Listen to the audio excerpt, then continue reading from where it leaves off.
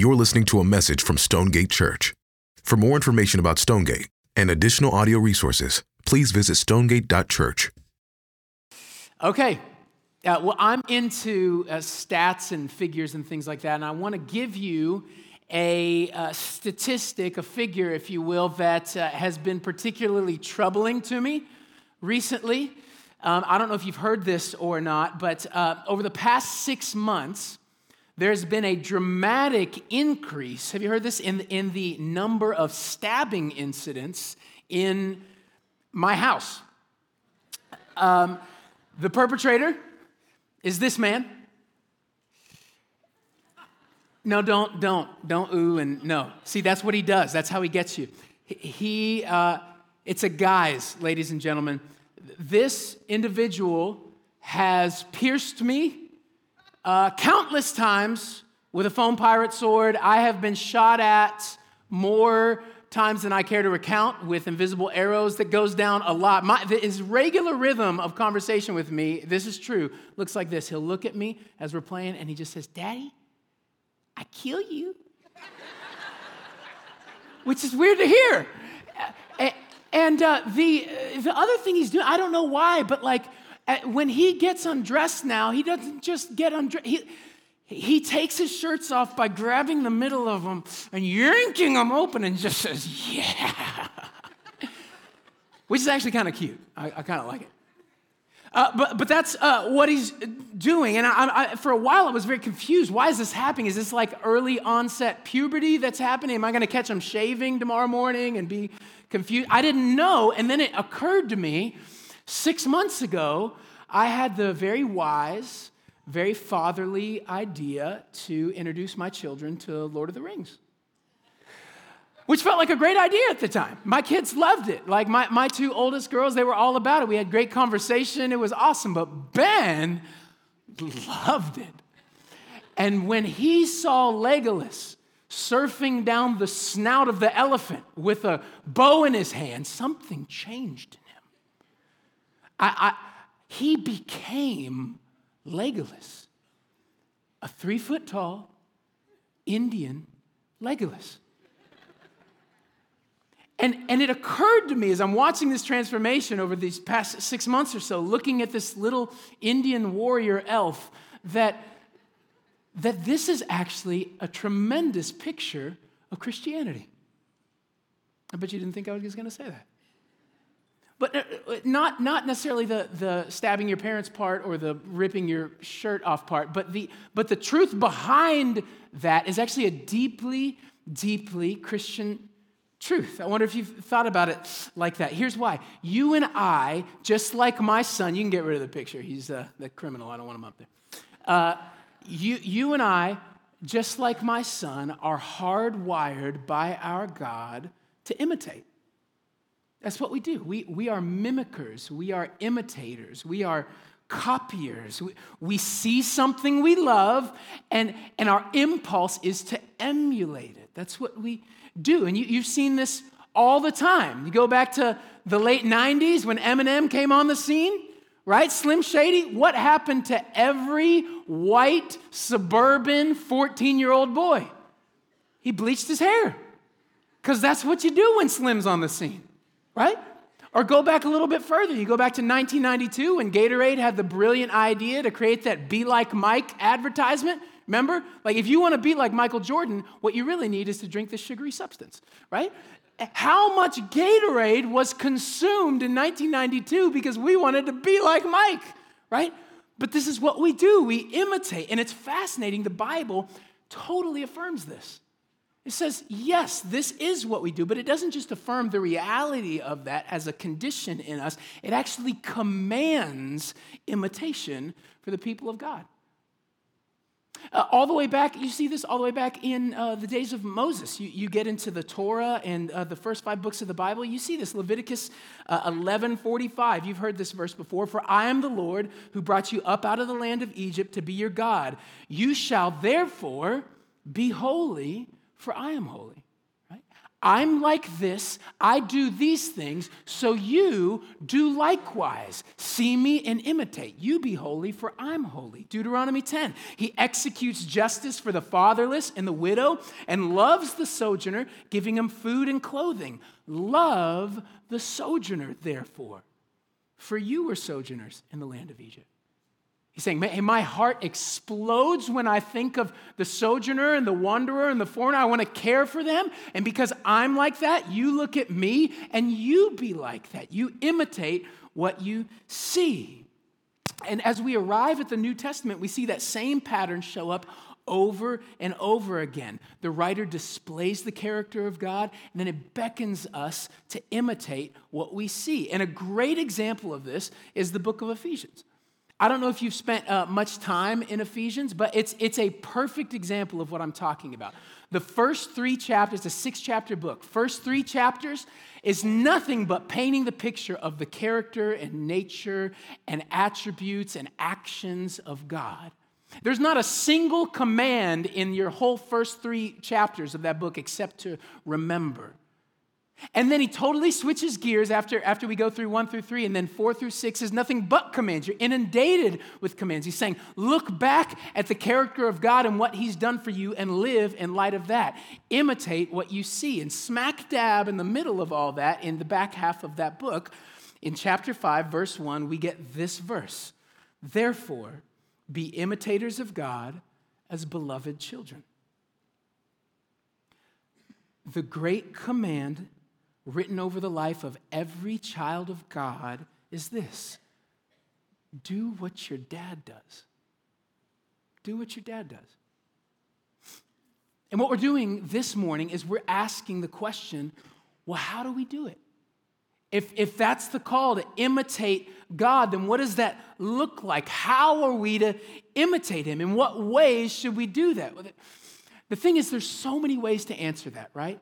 Our God is complex and his character is rich, and there's so many ways that we could apply and talk about that. But as this is our Orphan Care Sunday in the life of our church, I want to frame the scope of our answer narrowly to just look at those aspects of God's character that are going to speak to this issue.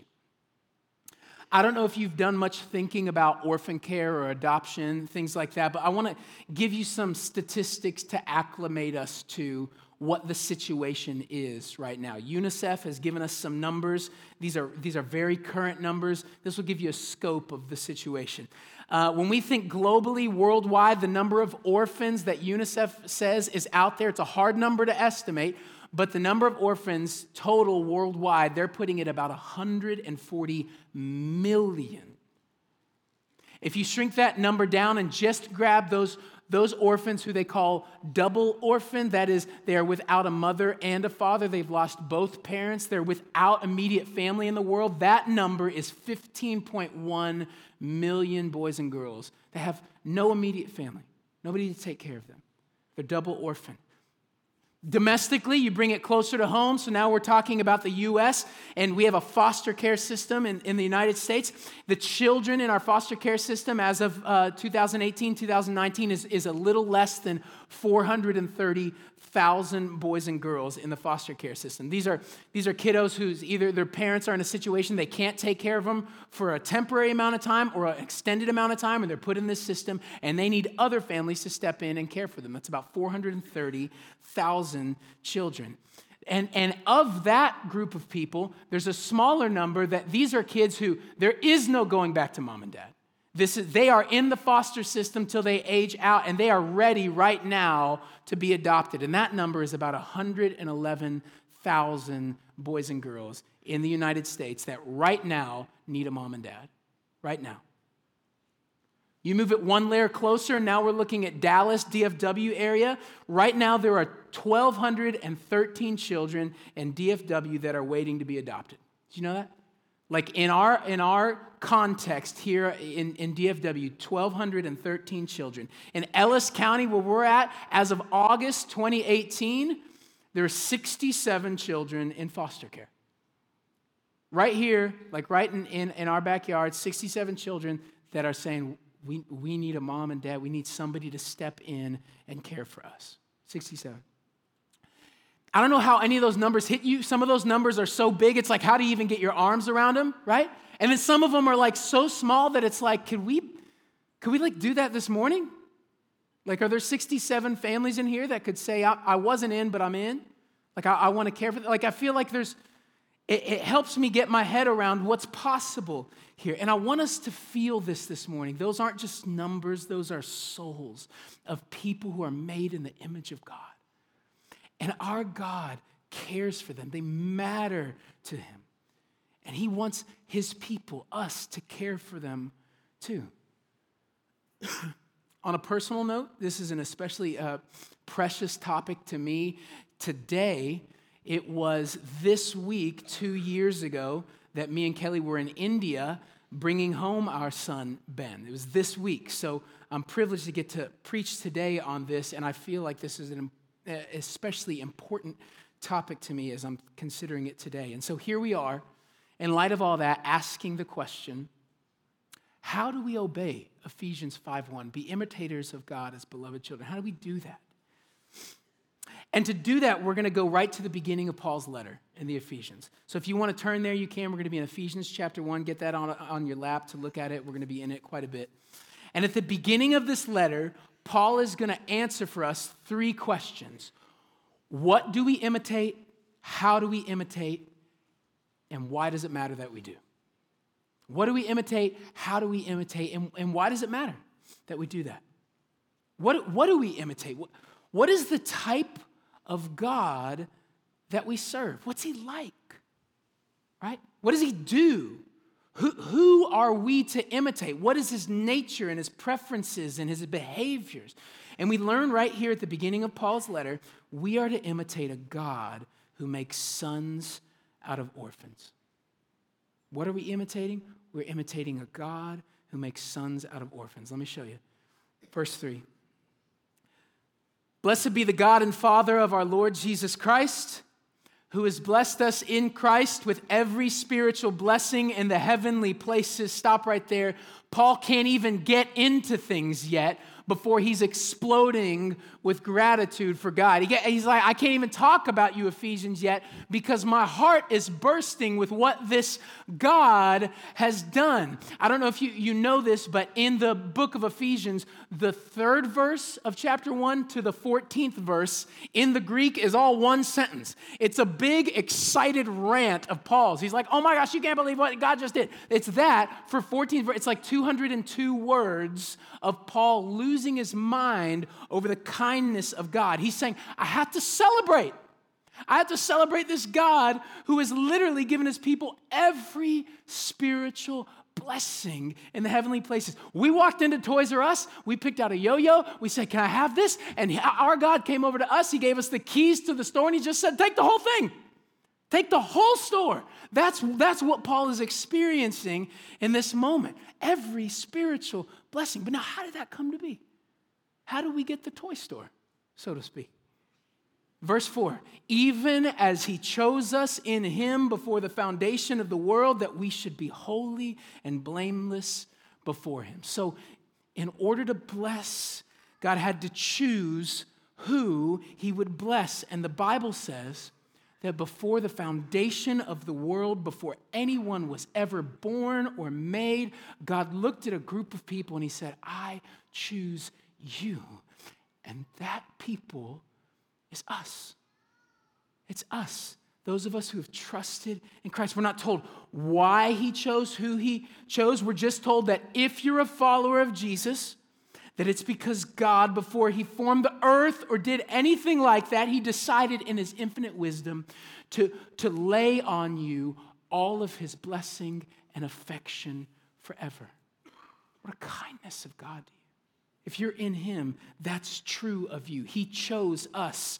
God, listen, has been thinking about you, Christian, for a long time.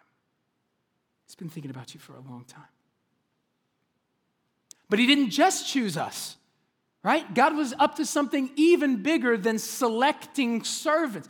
God was doing something bigger than just choosing servants to bless. He was choosing children to father. Look at verse 5. In love, verse 5, he predestined us for adoption to himself as sons through Jesus Christ, according to the purpose of his will. Listen, the story of Christianity, y'all, it is not just a salvation story. Have you thought about that? It's not just you getting saved. It's an adoption story. It is a story about a king who reached down into space and time and rescued a bunch of orphan peasants and made them his kids. That's what this thing is about. That's what he's done for you, which means that if you're a Christian this morning, you're not just a follower of a religion. You haven't just subscribed to a new worldview. Paul's telling us you're a son or daughter of God. Our identity is bound up in God being our Father. And this is what makes Christianity utterly unique among all the worldviews and all the world religions out there, because it frames the relationship we have before our Creator totally different. It's not just that we relate to him as a master-slave relationship, although the Bible talks about it in those terms.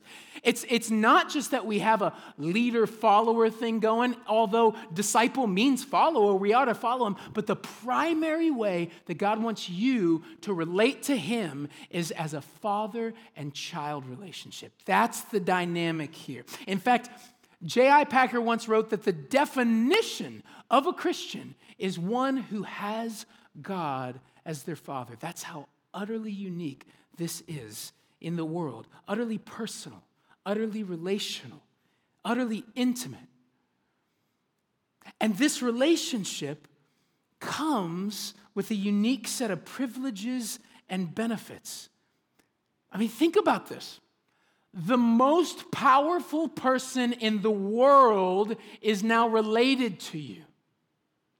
My mother-in-law, Kelly's mom, last week signed the paperwork to finalize her purchase of a toy store. Let me say that another way. My kid's grandparent owns and runs a toy store for a living.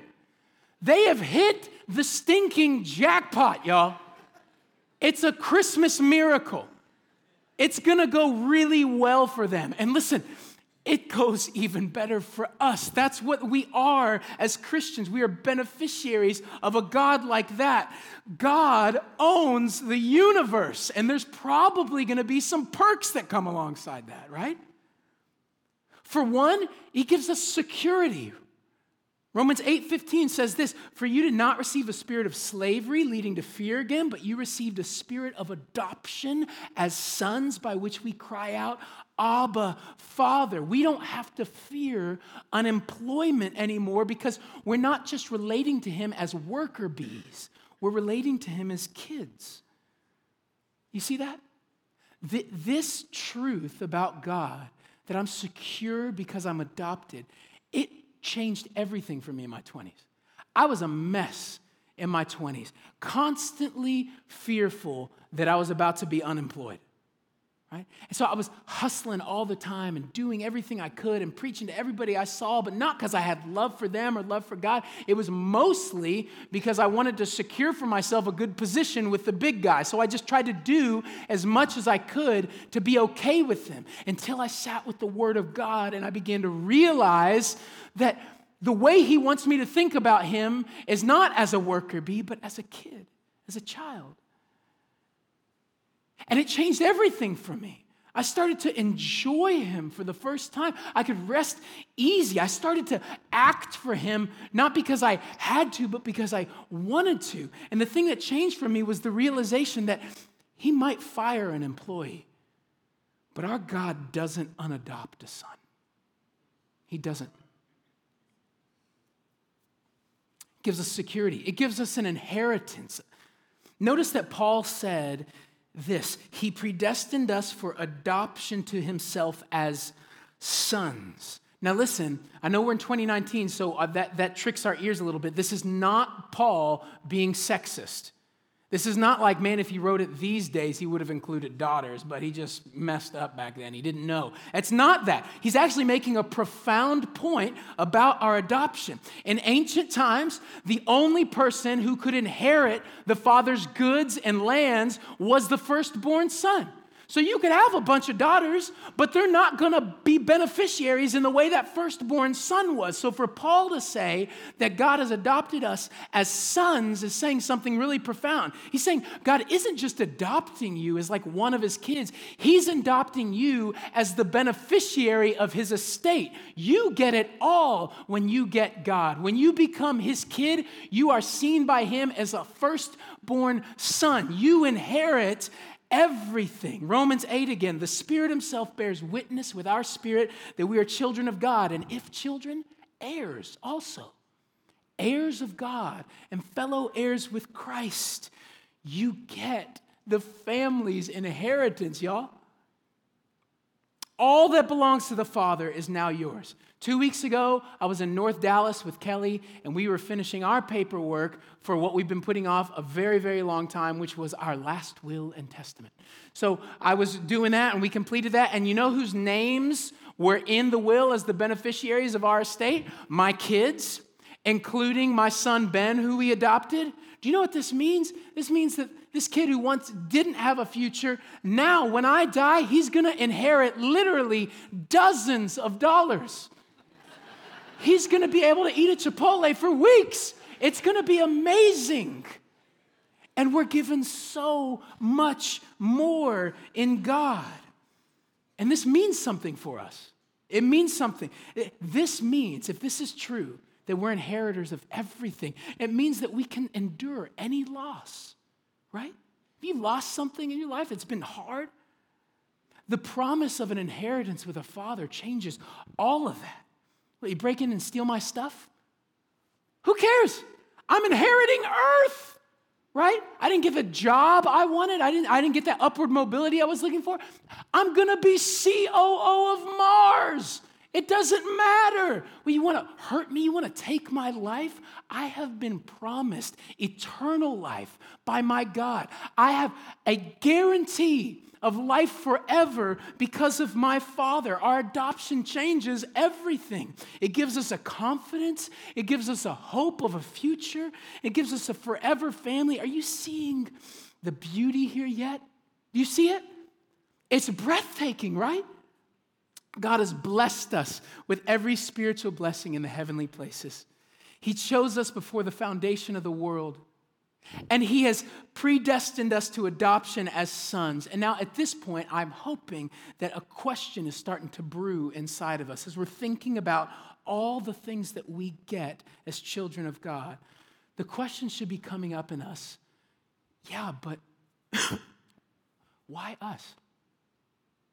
Right? Like this is so too good to be true. Like why me? Why did he do this for me? Are we just like the diamond in the rough that God found, right? Like he was kind of looking for people to adopt, and he bent down and kind of dusted it off and pulled up a gem, and he's like, I found it. This is beautiful. I want it, right? Are we like such a cut above everybody else that somehow we get to be the adopted children of God? Is that what's going on here? Like God's looking down the corridor of time. You know, he's going, down there in 2019, that girl is like killing the game. I'm thinking about adopting her. Jesus, what do you think? HS? I'm going to do it. I'm going to do it. I'm in. Is that how it went down? Is that how Paul talks about it? I'll tell you how Paul talks about it.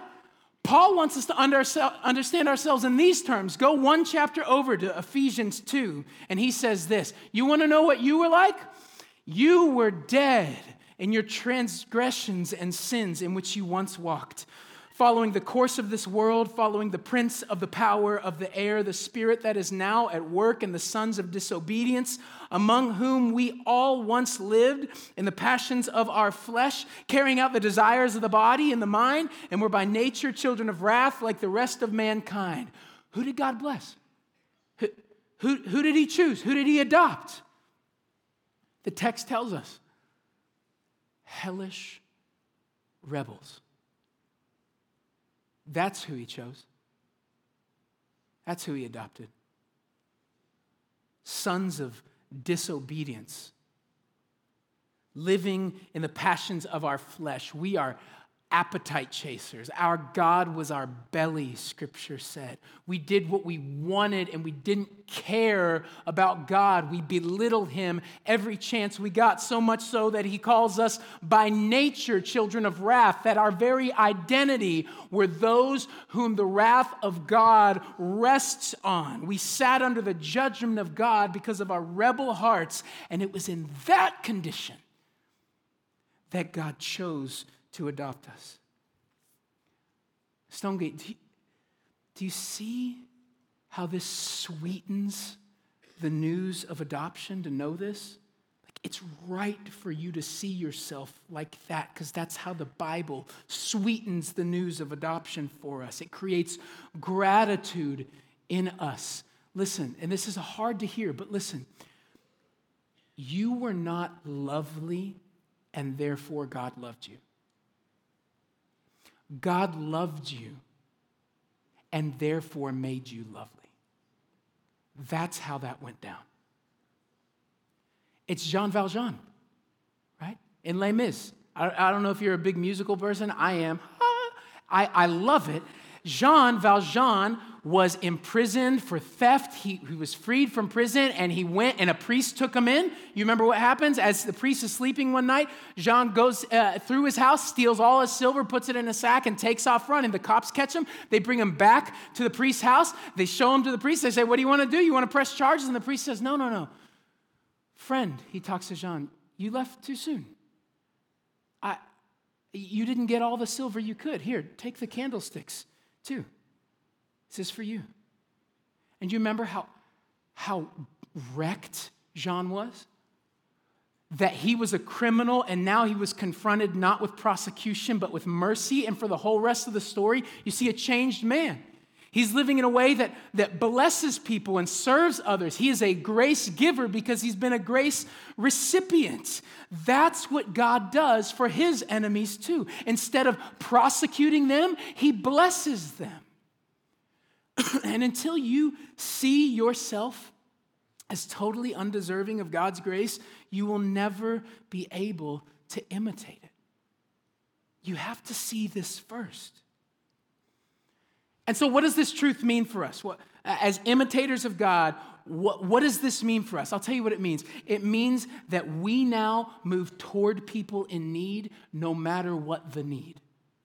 That's what it means to imitate God like this. We are not permitted anymore to discriminate between folks who deserve our care and folks who don't deserve our care, because God didn't discriminate with us. He looked at the worst of us and he says, I want you.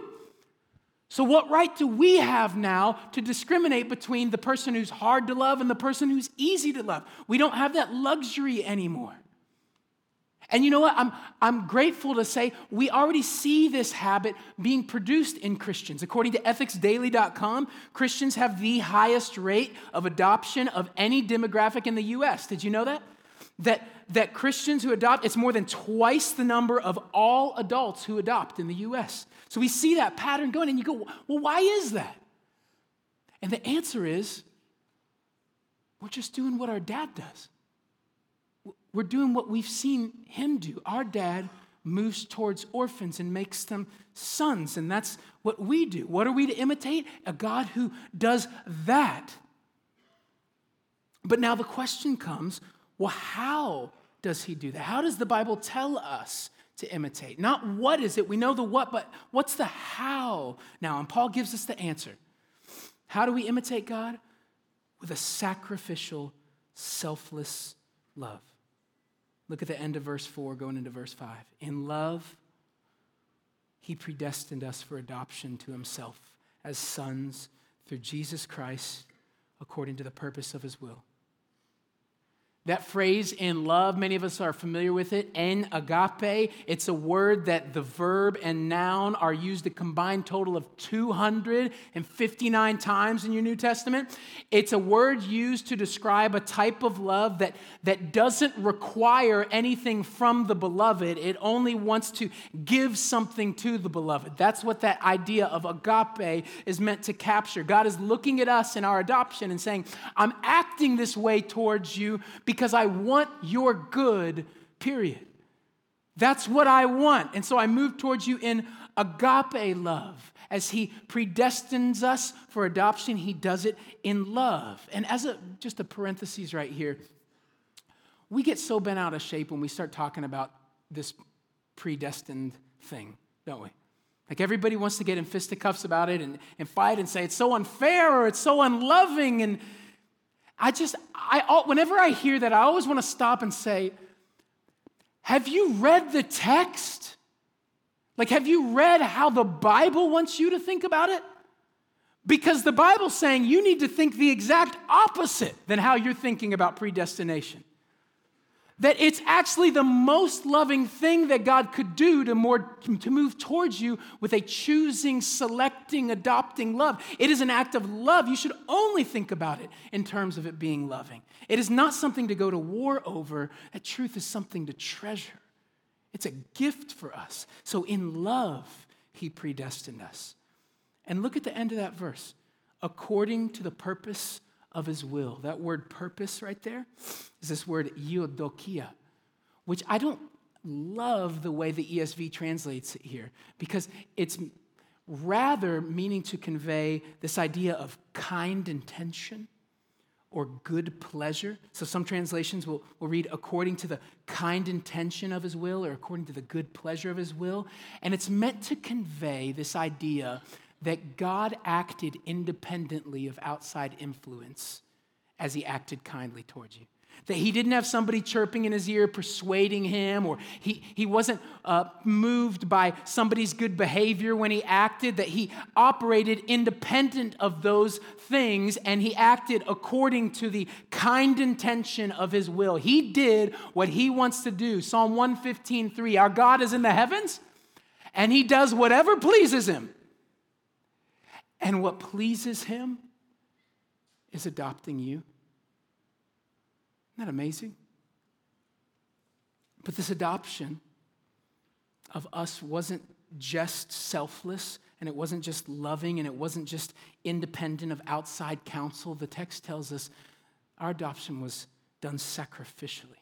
It was sacrifice. Again, in love, he predestined us for adoption to himself as sons, what? Through Jesus Christ. That word through is the word dia, and it's talking about agency. What is the means by which this thing came about? How did our adoption come to be? And so it says it came to be through the agent of who? Of Jesus Christ. And in what way did he make our adoption possible? Verse 7 tells us, look down with me. In him we have redemption through his blood, the forgiveness of our trespasses, according to the riches of his grace.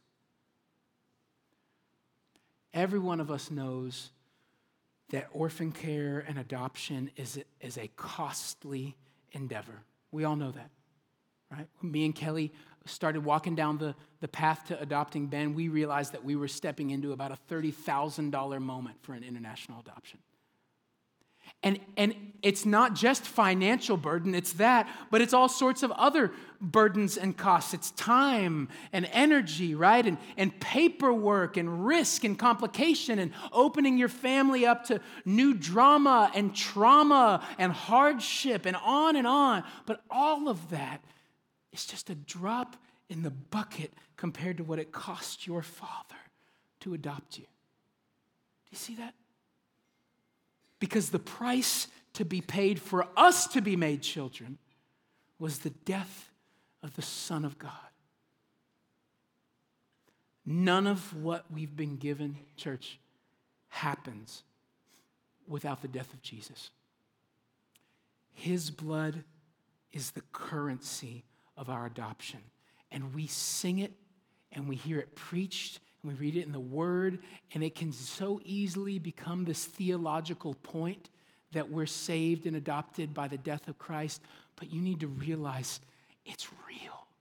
He died for you. He hung on a cross to procure your adoption. And he didn't just do it because, well, in heaven there's adoption fees too, I guess. It's not like that. He gave his life because you owed a debt. Don't forget this. We weren't just orphans, right? We were criminal orphans. There was a ransom on our head. We were high-handed orphans who didn't want to be adopted and who spurned our Creator. And Jesus had to pay a debt for us to get into the family of God. And because of the riches of his grace, the text said, he does this. You know what this means? This means that our adoption forces us not only to forfeit not only the scope of who we care for, like who it is that we're going to care for, but it forces us to forfeit the limitations we put on how far we're willing to go in our care for them.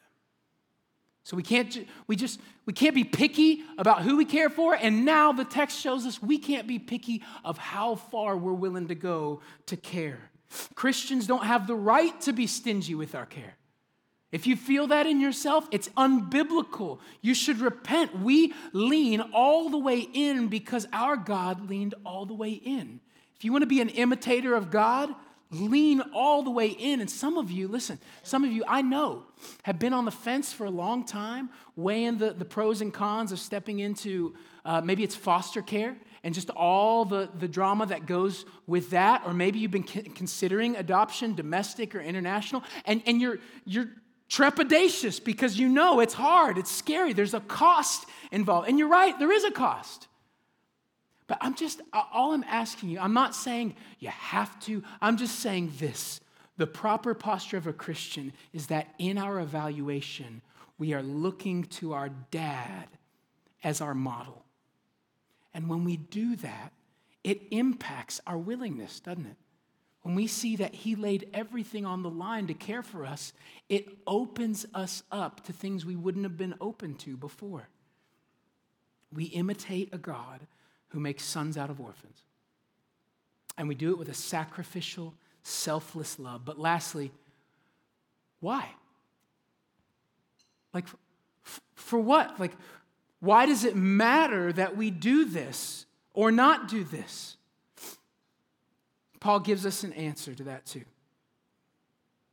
In love, he predestined us for adoption to himself as sons through Jesus Christ according to the purpose of his will. Verse 6, to the praise of his glorious grace with which he has blessed us in the beloved. Why do we move toward the vulnerable with love? Why do we risk our comfort by pursuing adoption and foster care? For the same reason our dad does it. To show off his grace to a graceless world. That's why we do it. I remember when we brought Ben home a couple years ago and we were starting to hang out with our neighbors again and we were having dinner with them and they were just asking us about our adoption. And it was so interesting to watch their faces. They just didn't have a category for why we would step into this. We have 2 healthy kids at home. Why would we bring another kid in? And you could tell they're trying to be nice about it, but they're just going like, what? Why are you doing this? And we're describing to them the why. And our why is we have a God who did the same thing for us. How could we not step in? There's so much need, and our God has given us the example to lean into, and so we're going to lean into it.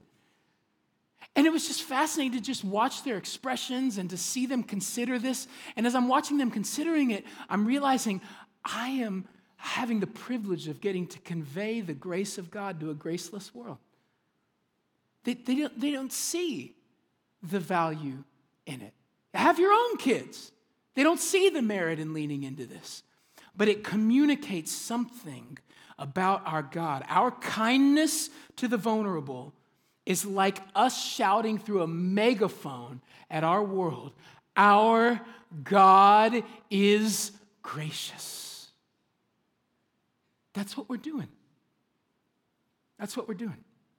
And that's what he's inviting us into as we imitate him as beloved children. So where do we go from here?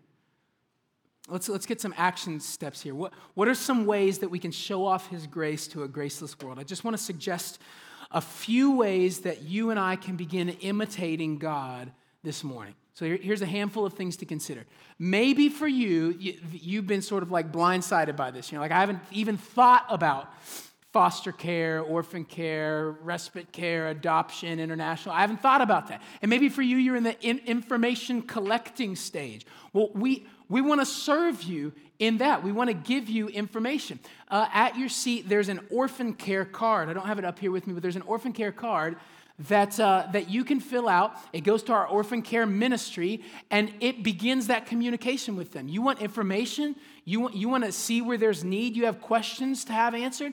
Fill that out, and when the basket comes around, drop it in. It doesn't obligate you to anything. It just gets the conversation going. That same group of people has a booth outside. Our orphan care team has a booth. So after service, take time in the lobby. Don't just jet to your car. Look around the booths and go to that table. Ask some questions. See what options they have for you. See what information that they could give you. We have an adoption Q&A coming up, March 17th, right after service. You don't have to sign up for it or anything like that. It's free of charge. After service in here, there's going to be an adoption Q&A where you can just come with all your questions. You want to get some real-time feedback? Just show up. Just ask some questions. Our team is willing to give you any answers that you need and help get you down the road with that.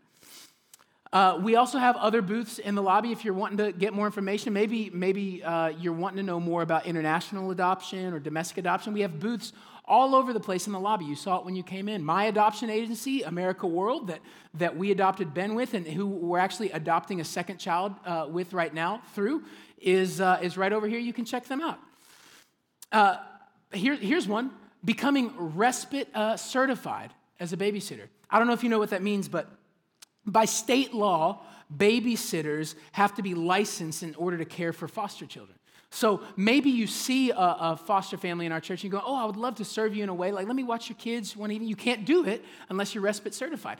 Our church is saying we're willing to help you get down the road with that. So you can actually go through our orphan care team to become respite certified. So be sure to ask about that at the table out there. We have a parent night, March 29th here at the church, that we need volunteers for. If you're a foster family and you want a night out, our church is saying, we'll take your kiddos, you go have a great time, and what we need on the back end of that is we need volunteers. So if you're looking for a way to get involved, that would be a great way to get involved. You could come and you can volunteer your time here March 29th in the evening, watch some kiddos, have a great time playing with them and get to know them. I think that would be a great way for you to serve. Here's another way. It seems obvious, but give. Because you know what adoptions cost? About $1 zillion. And you guys have some money. So if you have money and you're looking for opportunities to give, and you know maybe this isn't your stage of life where you can step into adoption or foster care, you can give money toward the cause of adoption in this church. We have a whole fund set aside that people like yourself and like me give to that go to bless and help people bring home kids who desperately need a home. So, and you can actually, on your checks or whatever, you remember what a check is, right? It's that little, on your checks, you can write in the memo that you want it to go specifically to the orphan care ministry. You can do that. That's an option for you. Maybe God's calling you to make that biggest step of actually adopting or stepping into foster care this morning. We have so many options for you. Again, the booths are there for you to check out. We are saying as a church, you want to do that? We're saying yes. We can help you. We will help you. And can we just praise God for a church that's saying, like, we want to enable you in every way we can to get down the road? This is uncommon, y'all. This doesn't happen in every church family. But here we are saying, let's help you. So if that's you, talk to our team. We will start working with you and show you exactly what you need to do. The point is this, though. We want to picture a gracious, adopting God to a graceless world. And so we want to be people who lean into that. Let's be imitators of God as beloved children. And in light of that, I want to show you one video as we're closing here. It's a video from one of the families in our church who has gotten down the road in adoption themselves. I think it's good to hear testimonies of people among us who are doing this, because I think it inspires us to lean into the hard. That is a picture of imitating God as beloved children. Let's pray. Father, we are indebted to you. We were criminal orphans, and you chose to save us before the foundation of the world. I just want that to hit us with the gravity that it calls for.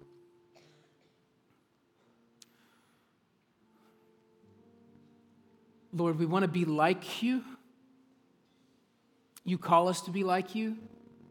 We want to picture you to a lost and dying world. God, thank you for giving us a picture that just takes our breath away. Lord, would you fill us with your Spirit to be able to do these things? Would you convict us in areas our hearts are hard and where we're resistant to leaning in to difficult things? Because we want the world around us to be blessed and for your grace to be made glorious. So God, would you please do those things? In the name of Jesus, amen. Thank you for listening to this message from Stonegate Church. A podcast is never meant to replace gathering with your church to hear the preaching of the Bible. So we want to encourage you to be part of a local church family. We meet every Sunday at 9 and 11 a.m. and would love for you to join us as we enjoy Jesus together.